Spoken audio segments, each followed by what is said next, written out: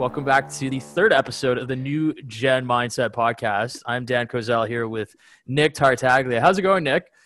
I am good. It's starting to be really nice outside, and I'm starting to feel way better than usual. I was outside for a while today, so I'm energized compared to usual, even though we're still quarantined. Yeah. So I think it's important to keep a social distance while getting your daily routine in, right? And it's obviously a gorgeous day here in beautiful Montreal. So what we're going to do today is we're actually going to talk about something that I think gets underlooked by a lot of people. The skill sets that are required for you to obviously take this stuff and apply it to investing. But we also want to talk about sort of the relevancy of this because, and I think we can go back a few years, right? And again, we are not making this political at all. This is not the point of this, but we're going to talk about when Donald Trump was elected, the term fake news was being brought around like crazy. It almost seems like fake news was like the new chirp term to make fun of somebody who is basically spreading false information, right? Yeah, people are like, it's like a negative perception behind the word, but regardless of who said it, there's still that concept still exists, especially as telephones became more prominent, as social media became more prominent, as people could just speed fire random thoughts into the open landscape for people to consume, and then things spiral out of control. Right. So, and I think this is really going to be the theme of this quick episode that we're going to do is where are you actually getting your information from? Yeah. And what are you using to validate it? Because we live in a time now, as Nick said, where, you know, the information just spreads so much faster and there's a lot of it. And there's a lot of information out there and everybody has an opinion.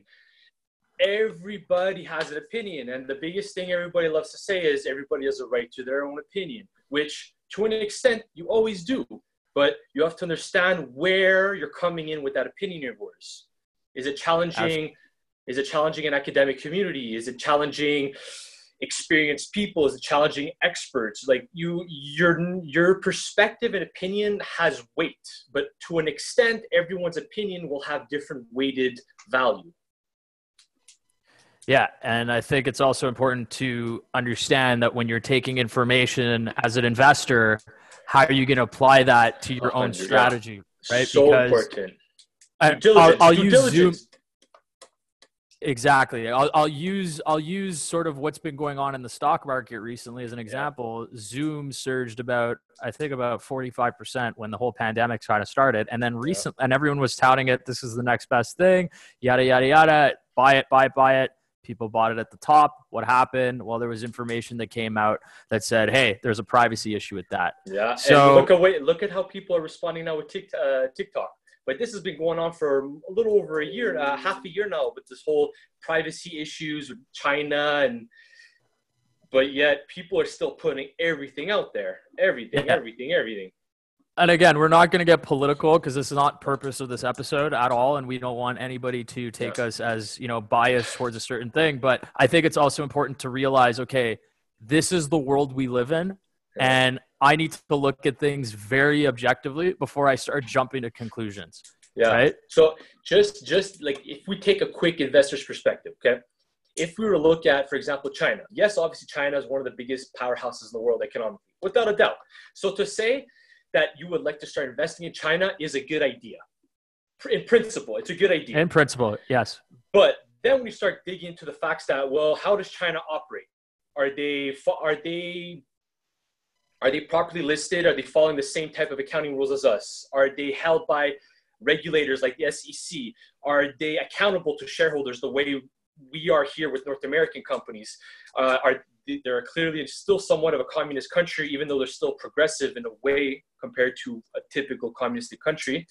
So as much as I would love to touch that country because of their economic and the ability to continue to grow that economy, I won't touch it because everything I put into that economy is at risk.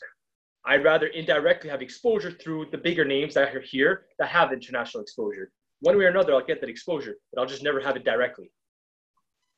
Yeah, and I think, you know, the way you said it too is exactly. But I think the way you said it too is quite frankly, like you're hitting the nail on the coffin, right? I'll use Luckin Coffee, which is the Starbucks of China. I think this is the best example of retail investors getting information saying, oh, it's the Starbucks of China, I'm just going to buy it.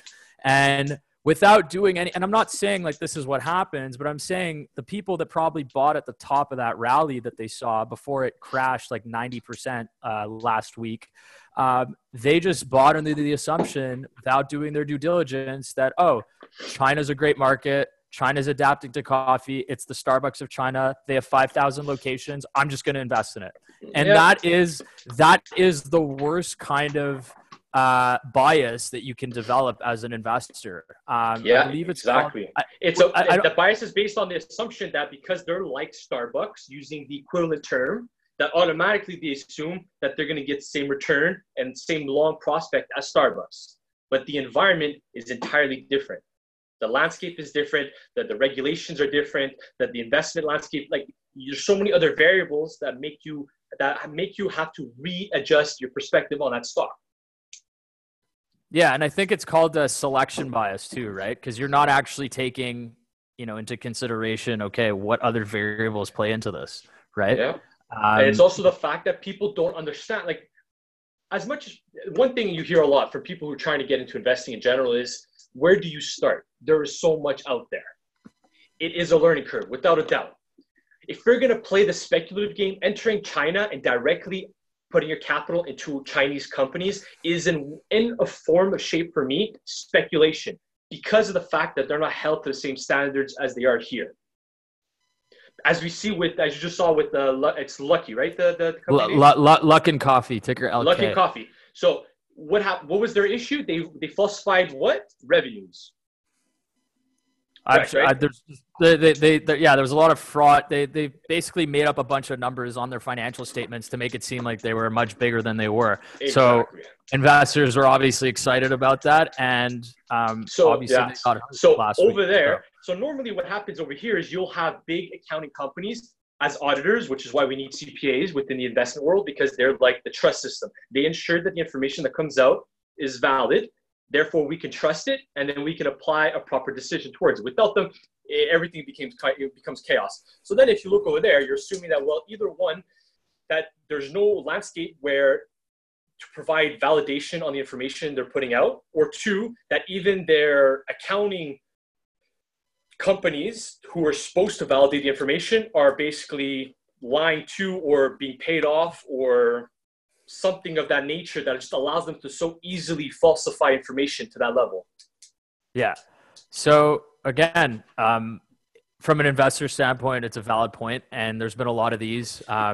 Cannabis is another example. CanTrust just got filed for bankruptcy protection. You and I follow the cannabis space since it was starting back. That story is a crazy one. Yeah, it's crazy. We won't go into the details, no. Another episode one day. We'll talk about marijuana another time. But I think it's really important now to take sort of, okay, how is this? When you take information with just a small amount of due diligence, when you don't look at it objectively, when you take that decision and you apply it to your investment choices that you make, you will get hurt. Okay. We've experienced this. Nick, I'm sure has experienced this before. I've had plenty of losses for significant misinterpretations or not realizing that's also about staying in tune with the information as it comes out, because as information continues to come out, it shifts the reality of what you're doing. Yeah. And I think the only way that we learned our lesson was by actually doing it. So of course, especially if there's one. I was just going to say, I know this sounds obvious to most people, but what we want to do here is basically provide other examples that are not necessarily related to the investment world that need to be thought of critically right now. In general, because people need to it's just having an open perspective on anything. Don't ever assume what you see or hear is accurate, but then again, understand where the information is coming from, to give it more weight, to allow it to shape your perspective more. But you should still be open to other perspectives, changing that. Exactly. You should never be fixed. You should never be fixed on a single thought permanently. Never, never, never, never. The moment you do that, you've destroyed you've destroyed like your options. You've destroyed your ability to continue to learn and discuss. And it's also a bit maybe in your credibility too, as a 100%. Professional or as an As individual, an expert, yeah. Right? Especially for us, right? Being in this game, if we're going to do this, if this is what we want to do, this is the careers we're building, this is the brand we're building, we want to be respected. We have to live in that world of somewhat neutrality and really just assess actual information, regardless of what our personal opinion may necessarily be, even though we can share it. But what should be the primary focus is always the specific neutral information that has been validated and peer-reviewed and assessed and supported by other evidence. Yeah. No, you're on the ball. So here's what we're gonna do, because I think, Nick, you wrote a quick blog post about 5G, and before we jump into that, I think it's important that we kind of understand, okay, why we're doing this, why we're gonna have this discussion.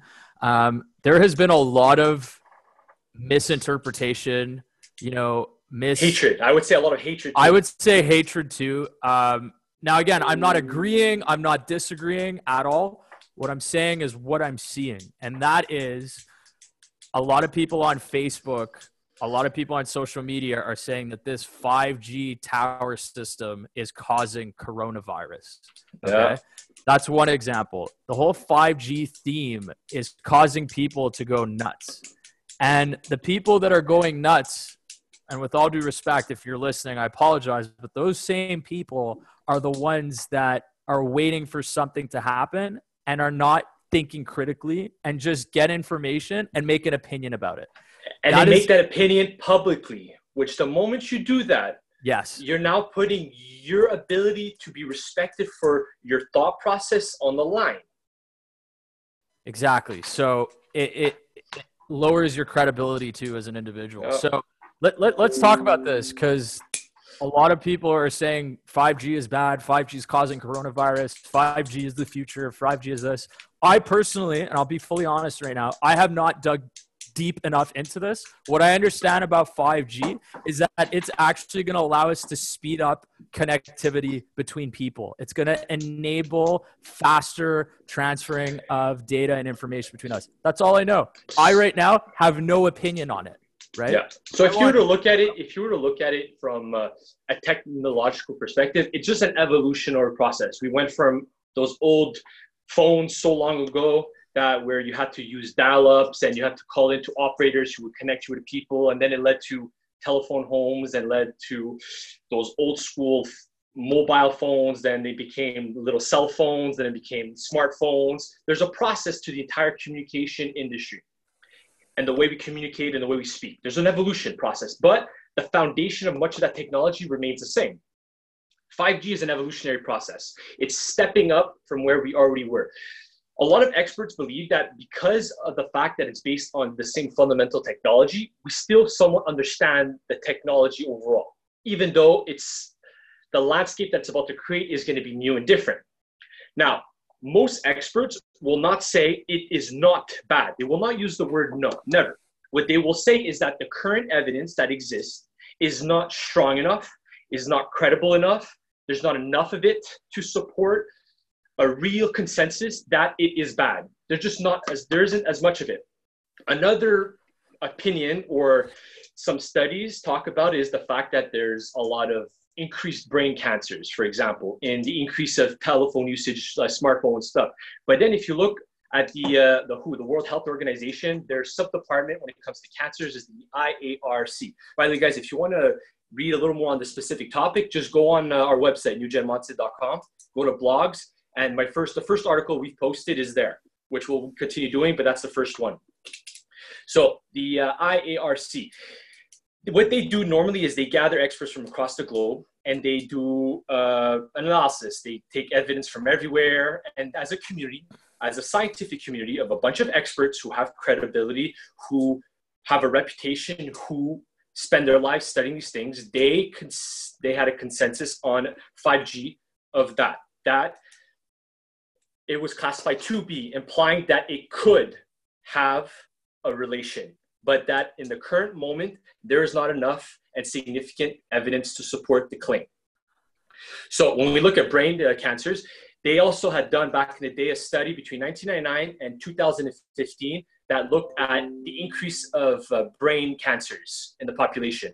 And throughout that 15, 16-year period, they saw almost no increase in overall brain cancers. Yet, over that period of time, we've significantly increased our communication capabilities and infrastructure. We've developed our telephones to on a whole other level to be able to use it at our ears next to our head all day long. And our population has increased significantly, yet the numbers remain somewhat consistent. So right there alone, that's another little piece of evidence that shows that there's something either missing or we're not looking at it properly, but the conclusion cannot be claimed yet. Plus, when we look at it from another perspective, some of the smartest people, some of the smartest companies, the biggest governments, they're all implementing these things. They want to implement it. Would they put themselves at risk? Would they put their children at risk? Are they just evil people who are trying to kill themselves with everybody around them? Because at the end of the day, if they're choosing to ignore the reality that 5G is actually bad, if that's the reality, if that's the case, let's take the perspective that they are just saying, yes, this technology is bad. Why would they continue to implement it knowing that it's going to kill them? Because if this is something that's going to affect overall physical health and it's hazardous to the overall body, that means everybody is in danger. Nobody's safe.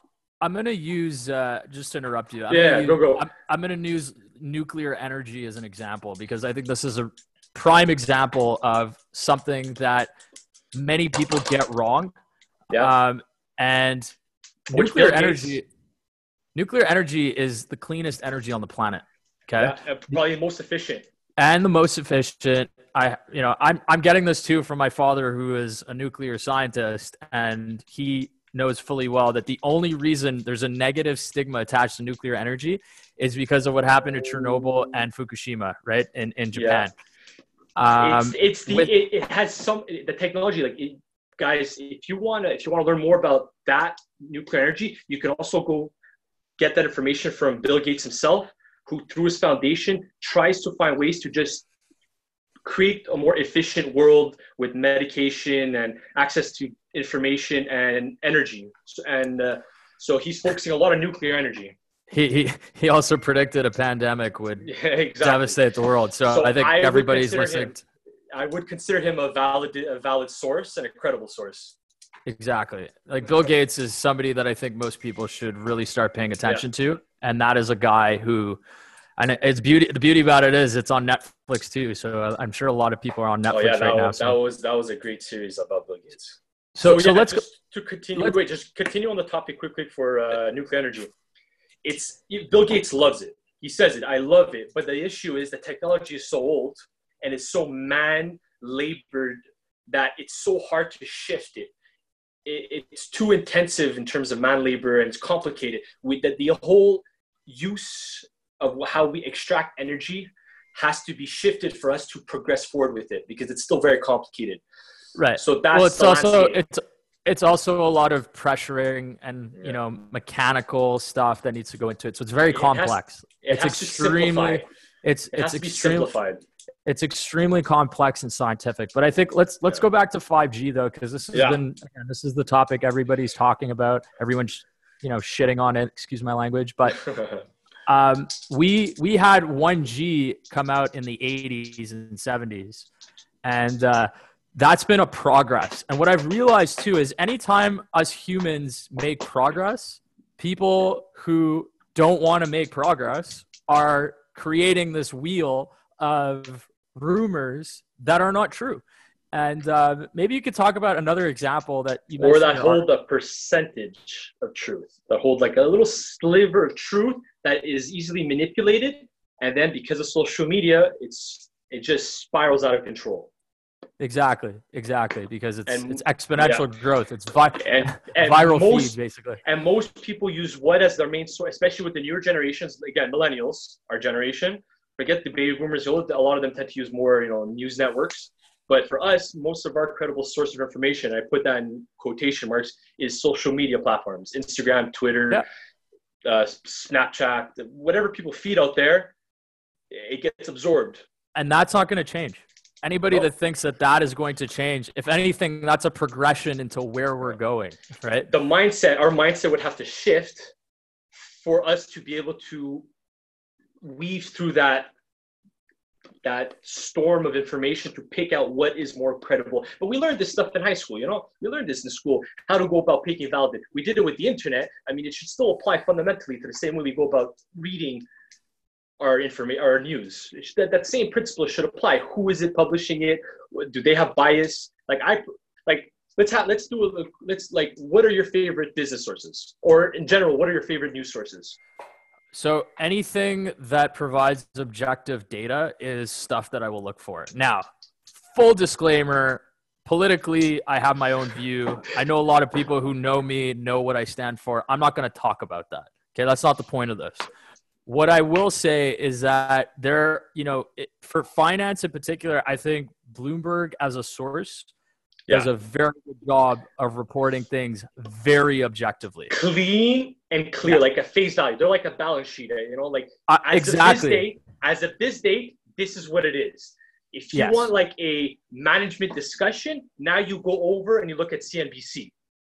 Yes. CNBC is heavily dialogue-based, conversations, opinions, perspectives, experts.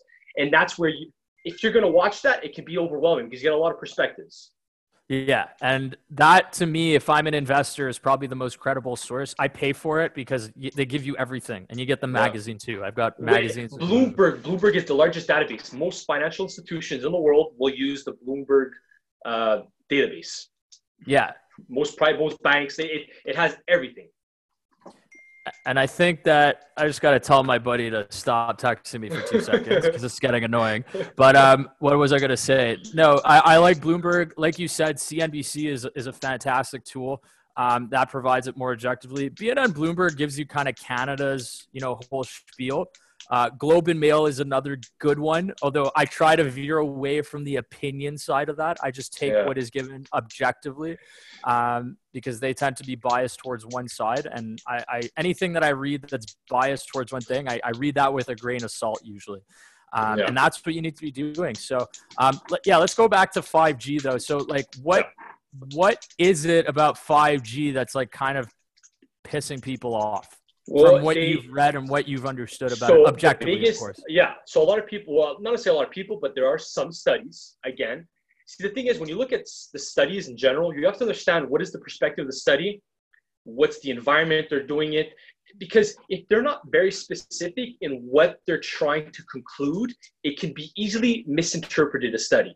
Easily. That's why and that's studies when biases start coming in. Exactly. That's why studies must be peer reviewed and must be done as a collective in terms of collectively gathering a bunch of evidence and then collectively as a community deciding on a conclusion. That should not be fixed, but like a balance sheet, as of this date and time, everything we've done, everything we have, this is what the statement says. Yeah. So the community of scientists are not saying no. They're still open to continuing to research 5G and its potential harm. But as of right now, based on their understanding as experts and based on countless, like the FCC, the CDC, I refer to them. I have 4 or 5 different sources with quotation making statements, and they use the word not enough evidence, not significant, not yet. It's not no, it's not yet, or not significant. The perspective can change. And the beauty of a scientific community is that, and the integrity of it, is it's never fixed on one thought. As information comes out, like an investor, as information comes out, as evidence comes out, your perception of the topic shifts with it. Just like a story with any company. As information comes out, you have to progress with it. You have to evolve. If you stay fixed 2 years behind and new information tells you the management sucks or that the Luke in their coffee are falsifying Luckin. Yeah. Luckin coffee. Yeah, they're falsifying revenues, but you're not selling the stock. Well, now there's something wrong. Right. In terms of just like, using the information objectively for investing, you got to be on top of things, right? Yeah. And I'm not. This is. No. Go. I was just gonna say this is what it means. Like what we're talking about. Okay, proactive investing means that okay, you might not be the most tech savvy. Like I'm not a gamer. I'm not a tech savvy individual. Like I use my iPhone. I use my laptop. But the one thing that I do is I keep esports on my periphery, or I keep the 5G stuff on my periphery because I understand that this is stuff and digital. It's part of the landscape. It's part of exactly. Our world. It's going to shift how everything is done. And the moment you start resisting to that change, you're done. It's over. And right? to being open to other information and other perspectives that might challenge you. You should never be fixed on an opinion. If you're fixed on your own opinion that can never be wavered or changed in this type of context, when it comes to business, when it comes to science, when it comes to technology, your opinion should never be fixed. Like Bruce Lee says, you have to be like water. You have to shift, to move around with the information. Let it shape you. Do not shape the information. Yeah, there's also a really good book too. It's called Thinking Fast, Slow, right? I think it's by Daniel Kahneman. I apologize if I mispronounced that. But in that book, it talks about sort of objective critical thinking as part of your process. Like you need to have that. And I think one of the things that we saw with 5G though is like, because there was certain sources that were completely biased to one side, reporting on news feeds, on social media, people just are assuming, hey, let me be that person that's just going to gossip. Anytime you see somebody who's gossiping about something that probably wasn't thought of objectively, to me, that's just like, I have to, my inner instinct is like, I got to call this person out. But at the same time, it's like, no, like there's no need for that. Just ignore that person. You're probably doing something right now to get ahead of that person while they're too busy, soaking in and trying to rationalize why this is happening, So it's important to know why it's happening from a technical and fundamental standpoint, but from a an opinion feeling process that it doesn't do you any good. I find. I don't know if you agree with that, Nick. Yeah, 100%. So it's fascinating because even though we're progressing on so many levels of society, from technology to intellectuality, whatever you want, we're progressing in other ways. Well, yeah, I mean, we're using, not to shit on the world, but it took a global pandemic for us to realize like where our, what areas we were lacking in and what areas of strengths we could succeed in, right? And so going back to the corona from that, so because we don't even trust, because we have such a bad mistrust of China, but I wouldn't say bad because it's kind of warranted. But because of the lack of trust that we have between China and basically almost near the rest of the world, when China started coming out with this, although we have no idea when they came out with it, was as soon as it started, or it took some weeks before they announced anything, or what they're saying was true, or their numbers are true. But by the time we processed it over here, well, shit, we were really slow to process that information and act on it. Right, and I guess we'll talk about this too now because it's on everyone's mind. I think the wrong thing to do is, and there's a lot of conspiracies going on right now. I think the wrong thing to do is to say this is all of China's fault. Therefore, I can be a dick to Chinese people because we're seeing a surge. It's a sensitive topic, although you got to look at it objectively, right? And Nick, you touched on it. We know based on data now, and I waited too. I saw the virus come out in January. I was like, well, what the hell? Like, what is this? I didn't actually formulate sort of what I thought about it until recently. And this only came about by doing my own research, right? Through objective sources, of course. The Bloombergs, there's some medical sources out there as well. And they really brought attention to the fact that they had known about it since November. And there were certain actions taken by the government. And again, I don't want the government to be a representation of the people. That's not what it is.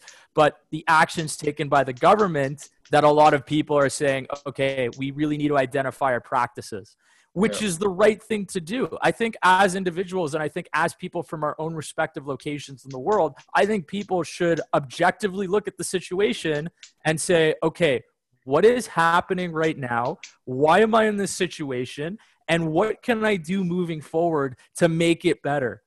You know what I mean? Again, we're not billionaires. I think billionaires are doing a great job right now donating some of their salaries. Jeff Bezos donated. There's one thing. I would always rather give my money to the billionaires who they themselves continue to develop this society more than the government itself. I would rather give them my money I would rather give the Bill Gates Foundation more money than anything. now we're getting political haters. But I get what you're saying, and I respect that. I would still want to give the government money. Why? Because we still need it for our infrastructure and the overall society. 100%. But I believe, in general, because of the way the system seems to be, is too inefficient. And because it's inefficient, it needs to consume more of our tax dollars to kind of cover that inefficiency.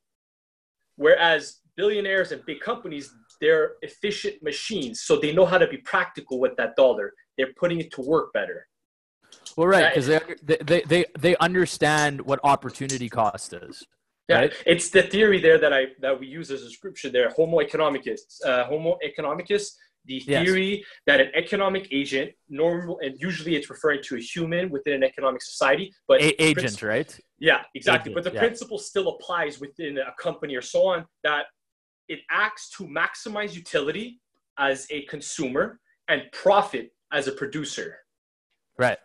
And that's just basic economics. I mean, this is what Ray Dalio talks about too, right? The big economic machine. You know, short debt, long-term debt cycle, productivity, and the short-term debt cycle. By the way, everybody, please go watch that video. I know we mentioned it on the first episode. It's called How the Economic Machine Works. It is very objective and it presents to you the economy in a very objective way. And that obviously ties it to how the thinking is done by most of these people.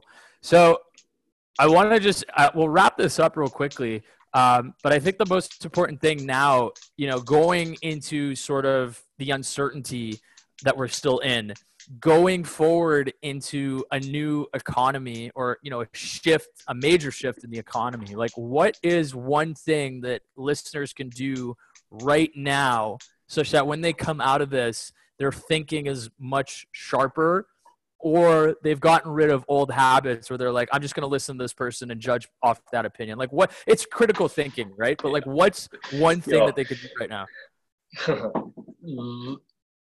Honestly, I would say because of what's happening, I think that reading more credible information would do people so much more value in their life, especially for millennials. Because that compounding of proper information and reading more is just it'll exponentially just continue to grow. Or listen to an audiobook. Like you're an audiobook type of guy, right? I'm more of like I'll read a book. Yes, exactly. I'm more. I'd rather have a discussion to learn. I'd rather listen to a documentary. I'd rather listen to a business news. Like I like to listen and engage with the information audio wise rather than visually. Yeah. And I like that too, but I like reading books, I find when you read a book, you're able to get the right information from there. Yeah. And it kind of opens up a new way of thinking too. Like you say, oh, I never thought that was possible, Yeah. But that's that's the beauty of having an open mind and being in a landscape where there's so much data. It's that without an open mind, you cannot consume that data because then you're biased to an already predisposed objective or predisposed thought that makes you selectively pick and read only information that you want to read to avoid negativity, or at least that what you think is negativity in your brain, but it's just a clash of ideas.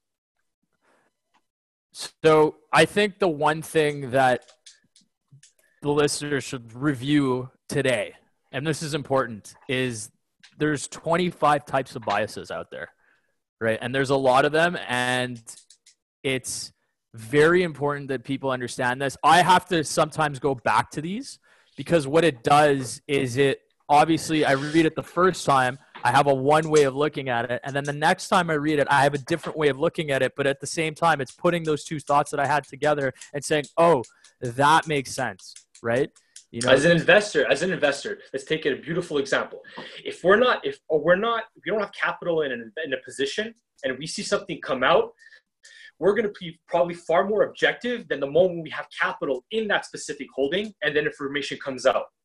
Why? Because there's no skin in the game. So we're going to be as objective as possible. But the moment our skin is in that game, now you're clashing with emotions. Now you're clashing with psychology.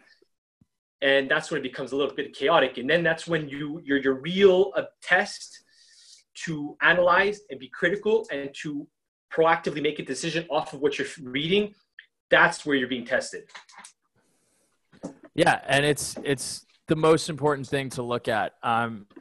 Again, you can literally go on Google and type in the 25 different biases that are out there. We're gonna actually post that on our website. I think it's really important. I have something that I want to. We have a forum. We can use the forum to post things. Yeah. So go to our website www.newgenmindset.com. Under the forums tab, there's a lot of great stuff. You're gonna have to subscribe, but you can connect to your Facebook, so it's really nothing complicated. Yeah, and then also sign up for our newsletter too. We're gonna be posting weekly stuff, mostly on just the mindset of investing too, and looking at information, but also providing you with some details on what's going on in the markets. Because I think again, that's we love to provide you sort of because we're not necessarily biased to anything out there other than potentially obviously our own positions. But right now, nobody's paying us to do anything. So right now, we're doing what we need to do, because we're just trying to provide information and assess things the way we believe to be done properly. I think it was also, what's his name? Charlie Munger was the guy. He was with the bias stuff. He had like a whole list of that. He mentions that in one of his books about that. But again, it's really important that you guys understand what this is, because this just determines how far you can get as an investor, and I think how far you can get to achieving your own goals. So you know what I want to do before we finish it off? I want to do something to leave something in everybody's heads, so that when they're done with this, it's in their brain and they actively go out and try to figure out if that information is true or not. So there's two subjects, okay? One of them, which I referred to it in my my blog post there about 5G, is the example of GMOs. Now, is GMOs bad? Is it good? Or is it just simply a marketing ploy? Go find that out. You'll be really surprised if you're someone who believes that GMOs are bad for us. Because a lot of products you buy them on the shelves at stores, you see GMO free or non-GMO. But just go seek out the information, you're going to see the reality of that. Second thing, which is not necessarily a marketing ploy, but more just somehow a complete misconception based on rumors and people's personal beliefs, is shaving. Somehow, a lot of people still to this day believe that shaving your hair makes your hair grow thicker and faster. Now, if that was so the case, people would be shaving left and right, especially as men. You'd be curing baldness. We would have more facial hair. Go look it out. You go look at the information and the evidence, and you'll see that there's a huge consensus that doesn't really agree with most people's opinion on this subject. I don't know about shaving, because I mean we're men, so we have to shave every freaking week. Yes, but all it is because the principle of the science is this: they're saying that by shaving somehow you're generating new hair cells. You're not generating new hair cells. All you're doing is cutting a pre-existing hair cell that already exists. You're cutting it in half, and then at the base of the hair cell, it's thicker. So at the bottom, when you're touching it, it feels thicker and rougher. But as this grows out, it becomes thinner and thinner, so that it feels soft again. As you're saying that, I'm like touching my beard right now. Trying to understand. Like, oh God, I gotta shave right now. When guys' facial hair or the head is really thin, it feels more scruff. It feels rougher.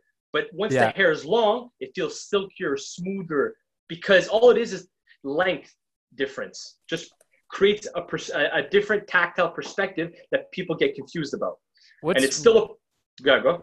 What's one? I know, because we could keep talking about this for a while, but what's one other type of thing that everybody is just so reluctant to say that, oh, this is the reason why we have, CO2 gases in the air that are causing people to say, oh, we actually have a global warming problem, right?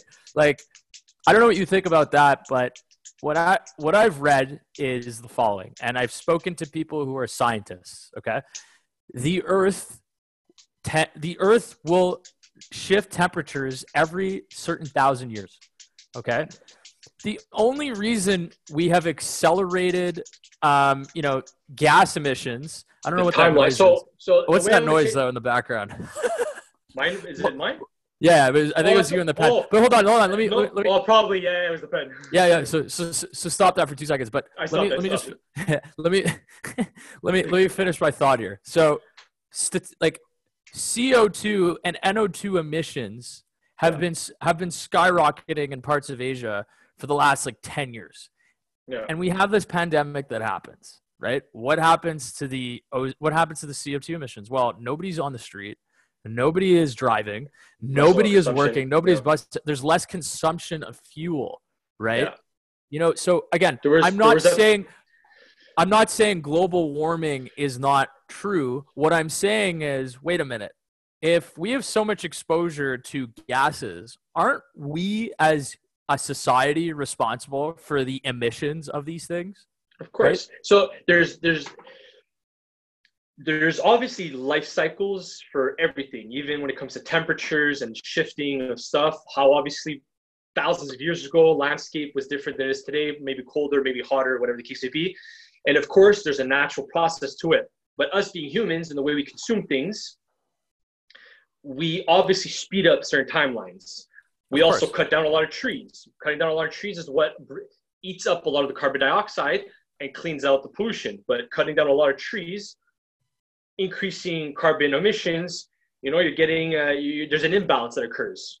And then the fact that we require so much land for our beef industry, which is a huge part, again, of our carbon emission, plays another huge role. But then again, if you're someone who hates it and believes that there should be a complete shift in the way we consume and the way we should be working towards a better future on a climate perspective, if you're consuming beef every day, you're adding to the problem. So you're being a little bit of a hypocrite. So be careful how you weigh your opinion. Be careful how you speak about the subject, because if you're someone who's strong about it, but yeah, you eat beef every day, you're just as guilty as the person next to you. 100%. So that's why when you talk about subjects, you have to be careful how you approach it. And you have to be more objective than opinionated. Right. And again, I'm not saying that climate change is not a problem. What I'm saying is that maybe it's, the actions of what we're doing on a daily basis that is contributing to the overall effect, right?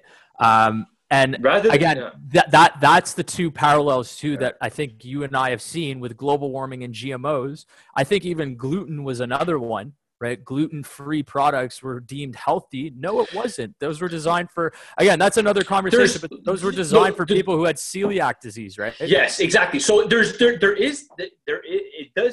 is true that eating gluten does create some inflammation in your bowels, but it doesn't harm you.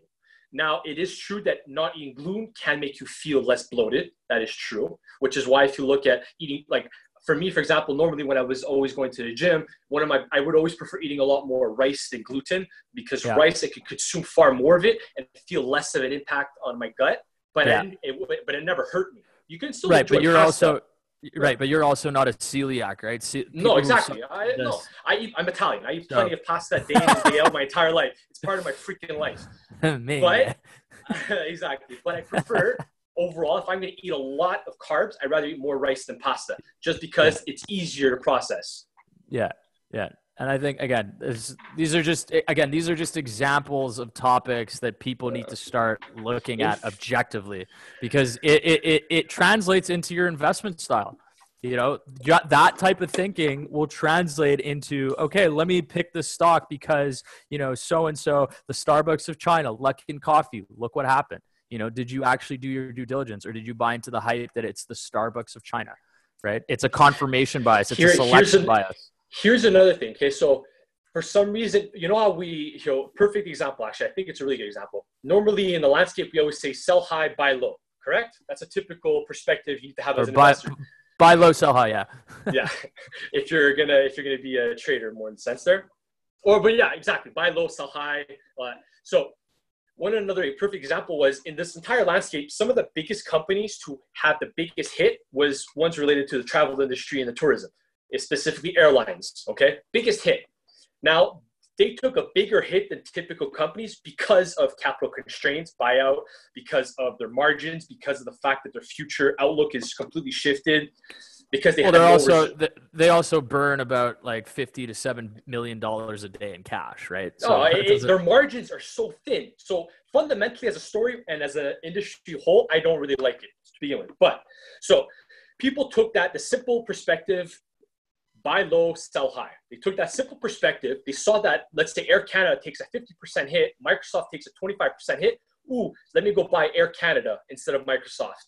Just because, because Air Canada took a 50% hit. But your all-time high target is not, it won't be the same because their story fundamentally has completely changed. Microsoft almost hasn't. If anything, this is going to make them more desirable and make them bigger.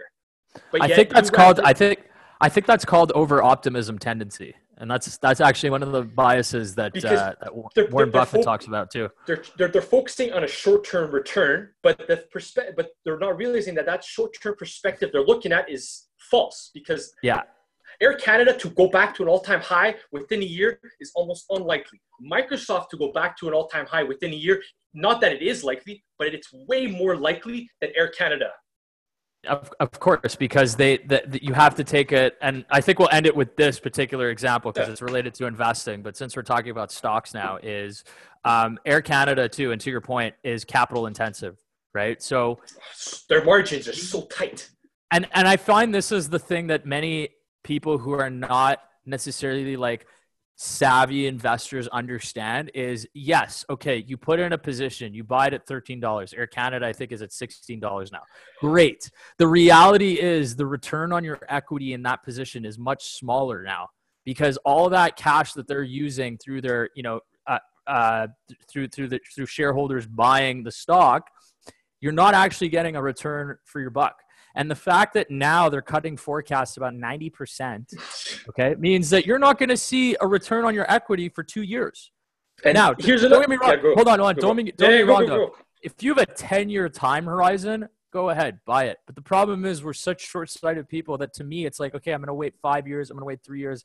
Air Canada to me, and to you, just doesn't seem like a rational investment. Whereas Microsoft now is operating. It's operating like a utility company. Like it's utilities are an infrastructure play. Because we're shifting more and more to the cloud, which is a new type of infrastructure. A new type of utility. Microsoft provides that infrastructure. Microsoft is basically a play on the future outlook of our entire infrastructure. Same thing with Amazon, and that's what these companies are. So I just want to make a quick comment to Air Canada. So if you're going to play the long game on Air Canada, one perspective that has to be weighed on is the fact that if you look at their past cash flow, so the last decade, I believe it was, saying that I think it came out there on Bloomberg or CNBC or both probably, that most of their free cash flow from their operations was going towards their buyout packages. So they were primarily using a lot of their free cash flow to buy back shares. To buy back shares, yes. Yeah, artificially increasing it. Now, artificially increasing your shares by doing buybacks is part of most companies' strategy. But it's a part because they have to pay the dividend, right? Well, they've got to pay. So you can say that if I'm going to play a dividend strategy, buying out more stock allows you to pay out less down the line because you'll have less outstanding shares in the market. Right, but those same people are still getting the reason they buy back their shares, right, is so that they can end up paying out their dividend, right? They're able to have that as a restriction, right? They don't want to dilute, like, because what happens is that it doesn't dilute the shares, right? It restricts the shares. It decreases the amount of shares on the open market. Exactly. It doesn't dilute it. Which artificially boosts individual stock up. But so now what we're saying is now if Air Canada and all the other airlines are to get buyouts, okay, so if they're going to continue to survive because of tax dollar, Yes. They're going to be given tax dollars, okay, to continue to survive. The question is, should the government allow them to continue putting a lot of their capital towards buybacks, which is their primary strategy for inflating their stock price? Yeah. If they can't do that in the future because of the fact that they were giving tax dollars, which will come with certain rules and guidelines that they will have to abide, because this is tax dollar, not shareholder value money, nor private equity loans, none of it. Because it's tax dollars, if they cannot continue that strategy of buybacks, what is the future outlook for their stock appreciation? In an industry that has a hard tendency to grow because it kind of seems to have peaked and it's pretty complicated in terms of margins, because it has a very, very complicated operational industry. You need an airplane, which is freaking capital intensive to build. Oil, you need to travel, you need to hold on to weight. It's a capital intensive industry with small margins, with a strategy. Don't get me wrong though. If you do have a long-term time horizon, I'm thinking like 10 years from now, if you're okay with parking your money in Air Canada, go ahead. Okay. But I wouldn't personally, I would not want it to be a large portion of my portfolio. No, exactly. 100% agree with you on that. Yeah. So I think, you go ahead, man. No, that's it. So like, it's crazy just how we go about into a bias, into a perspective, how it manipulates the way we invest, how it manipulates the way we consume information, how we go about establishing our opinions and opening us up to dialogue. Information and how we interpret it is so important for our lives, our money, our careers, our friendships. It just the people we have conversations with. The beauty of networking, the reason why we love to network is because we get to talk to people. If I had an opinion if I didn't have an open mind, I could never connect with people. Absolutely. And that's so, honestly, that is so important right now, especially, going into a time where, again, there will be a lot of hatred. That's the problem with what's happening. There's going to be, and again, I'm not pointing fingers. I know you're not pointing fingers, but it helps to have an open mind, right, with what's happening. And if you don't have an open mind in this basically new world that we're going to be entering, it's going to kill you. Okay. Not actually kill you, but it's your progress to connect and build something and obviously become a proactive investor. It's going to destroy you. There's nothing wrong with not knowing something, and there's nothing wrong with wanting to learn new information. Yeah, absolutely. I didn't create the information. You didn't create the information. We're consumers. We should be objective. It's about taking the data and then trying to amplify it into our decision making. 100%. Not about saying, "Oh, I made up this information. I got to stick to it." No, there's no need to stick. Just be open to new stuff that's just changing. And here's another thing too. I know we can go on for hours with this, but here's just one thing that I've learned too, just from the last 10 years of getting into this, is you are never going to have 100% of the information needed to make a decision, ever. Okay. Your decision making is on your ability to take 70% of the available information that's out there, use your critical thinking, use your objectivity, use your open mind to make a rash decision. Right. Especially in investing. Then also just go for it. But with investing too, make sure you have 70% of the information. You'll never have 100% of it. There's no way. Because unless you're an insider and the guy calls you and says, "Hey, Air Canada is going up 25%. Buy the stock now." You put $1 million. Next thing you know, SEC, RCMP. Think of it as a retail investor. We do not truly know the future of anything because it's the future. If you were able to predict the future, you'd be successful in everything you freaking do in this world.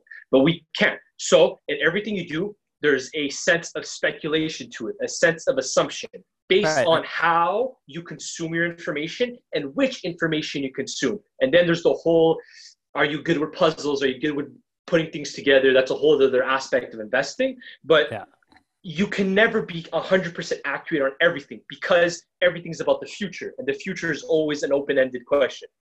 Yep. And that's the beauty about what we're doing, man. So I think we'll end it with that. That's a pretty bold and awesome way to end this Interesting episode. Guys, follow us on Instagram at New Gen Mindset Pod. www.newgenmindset.com. Exactly. We've got a Facebook page too at New Gen Mindset Pod. And we're working on a YouTube channel too. So it'll be out. Yeah, exactly. It's going to be out soon. The website, follow us, subscribe. Subscribing, you don't have to create an account. All you do is connect it to your Facebook, and then you can get information when we release podcast episodes, new blog, news articles or forums. Especially if you want to be in the investment world, it's good to be part of a community because you get 100%. You get perspectives. Yeah, exactly, man. So, guys, thank you so much for listening. This was awesome, Nick. I love doing this with you, man. And guys, anytime you get new information, don't be quick to judge. Don't be quick to judge. Anyway, we'll see you next week. We'll see you in a few weeks. We'll see you soon. Stay safe, everybody. We'll get through this. Ciao, guys.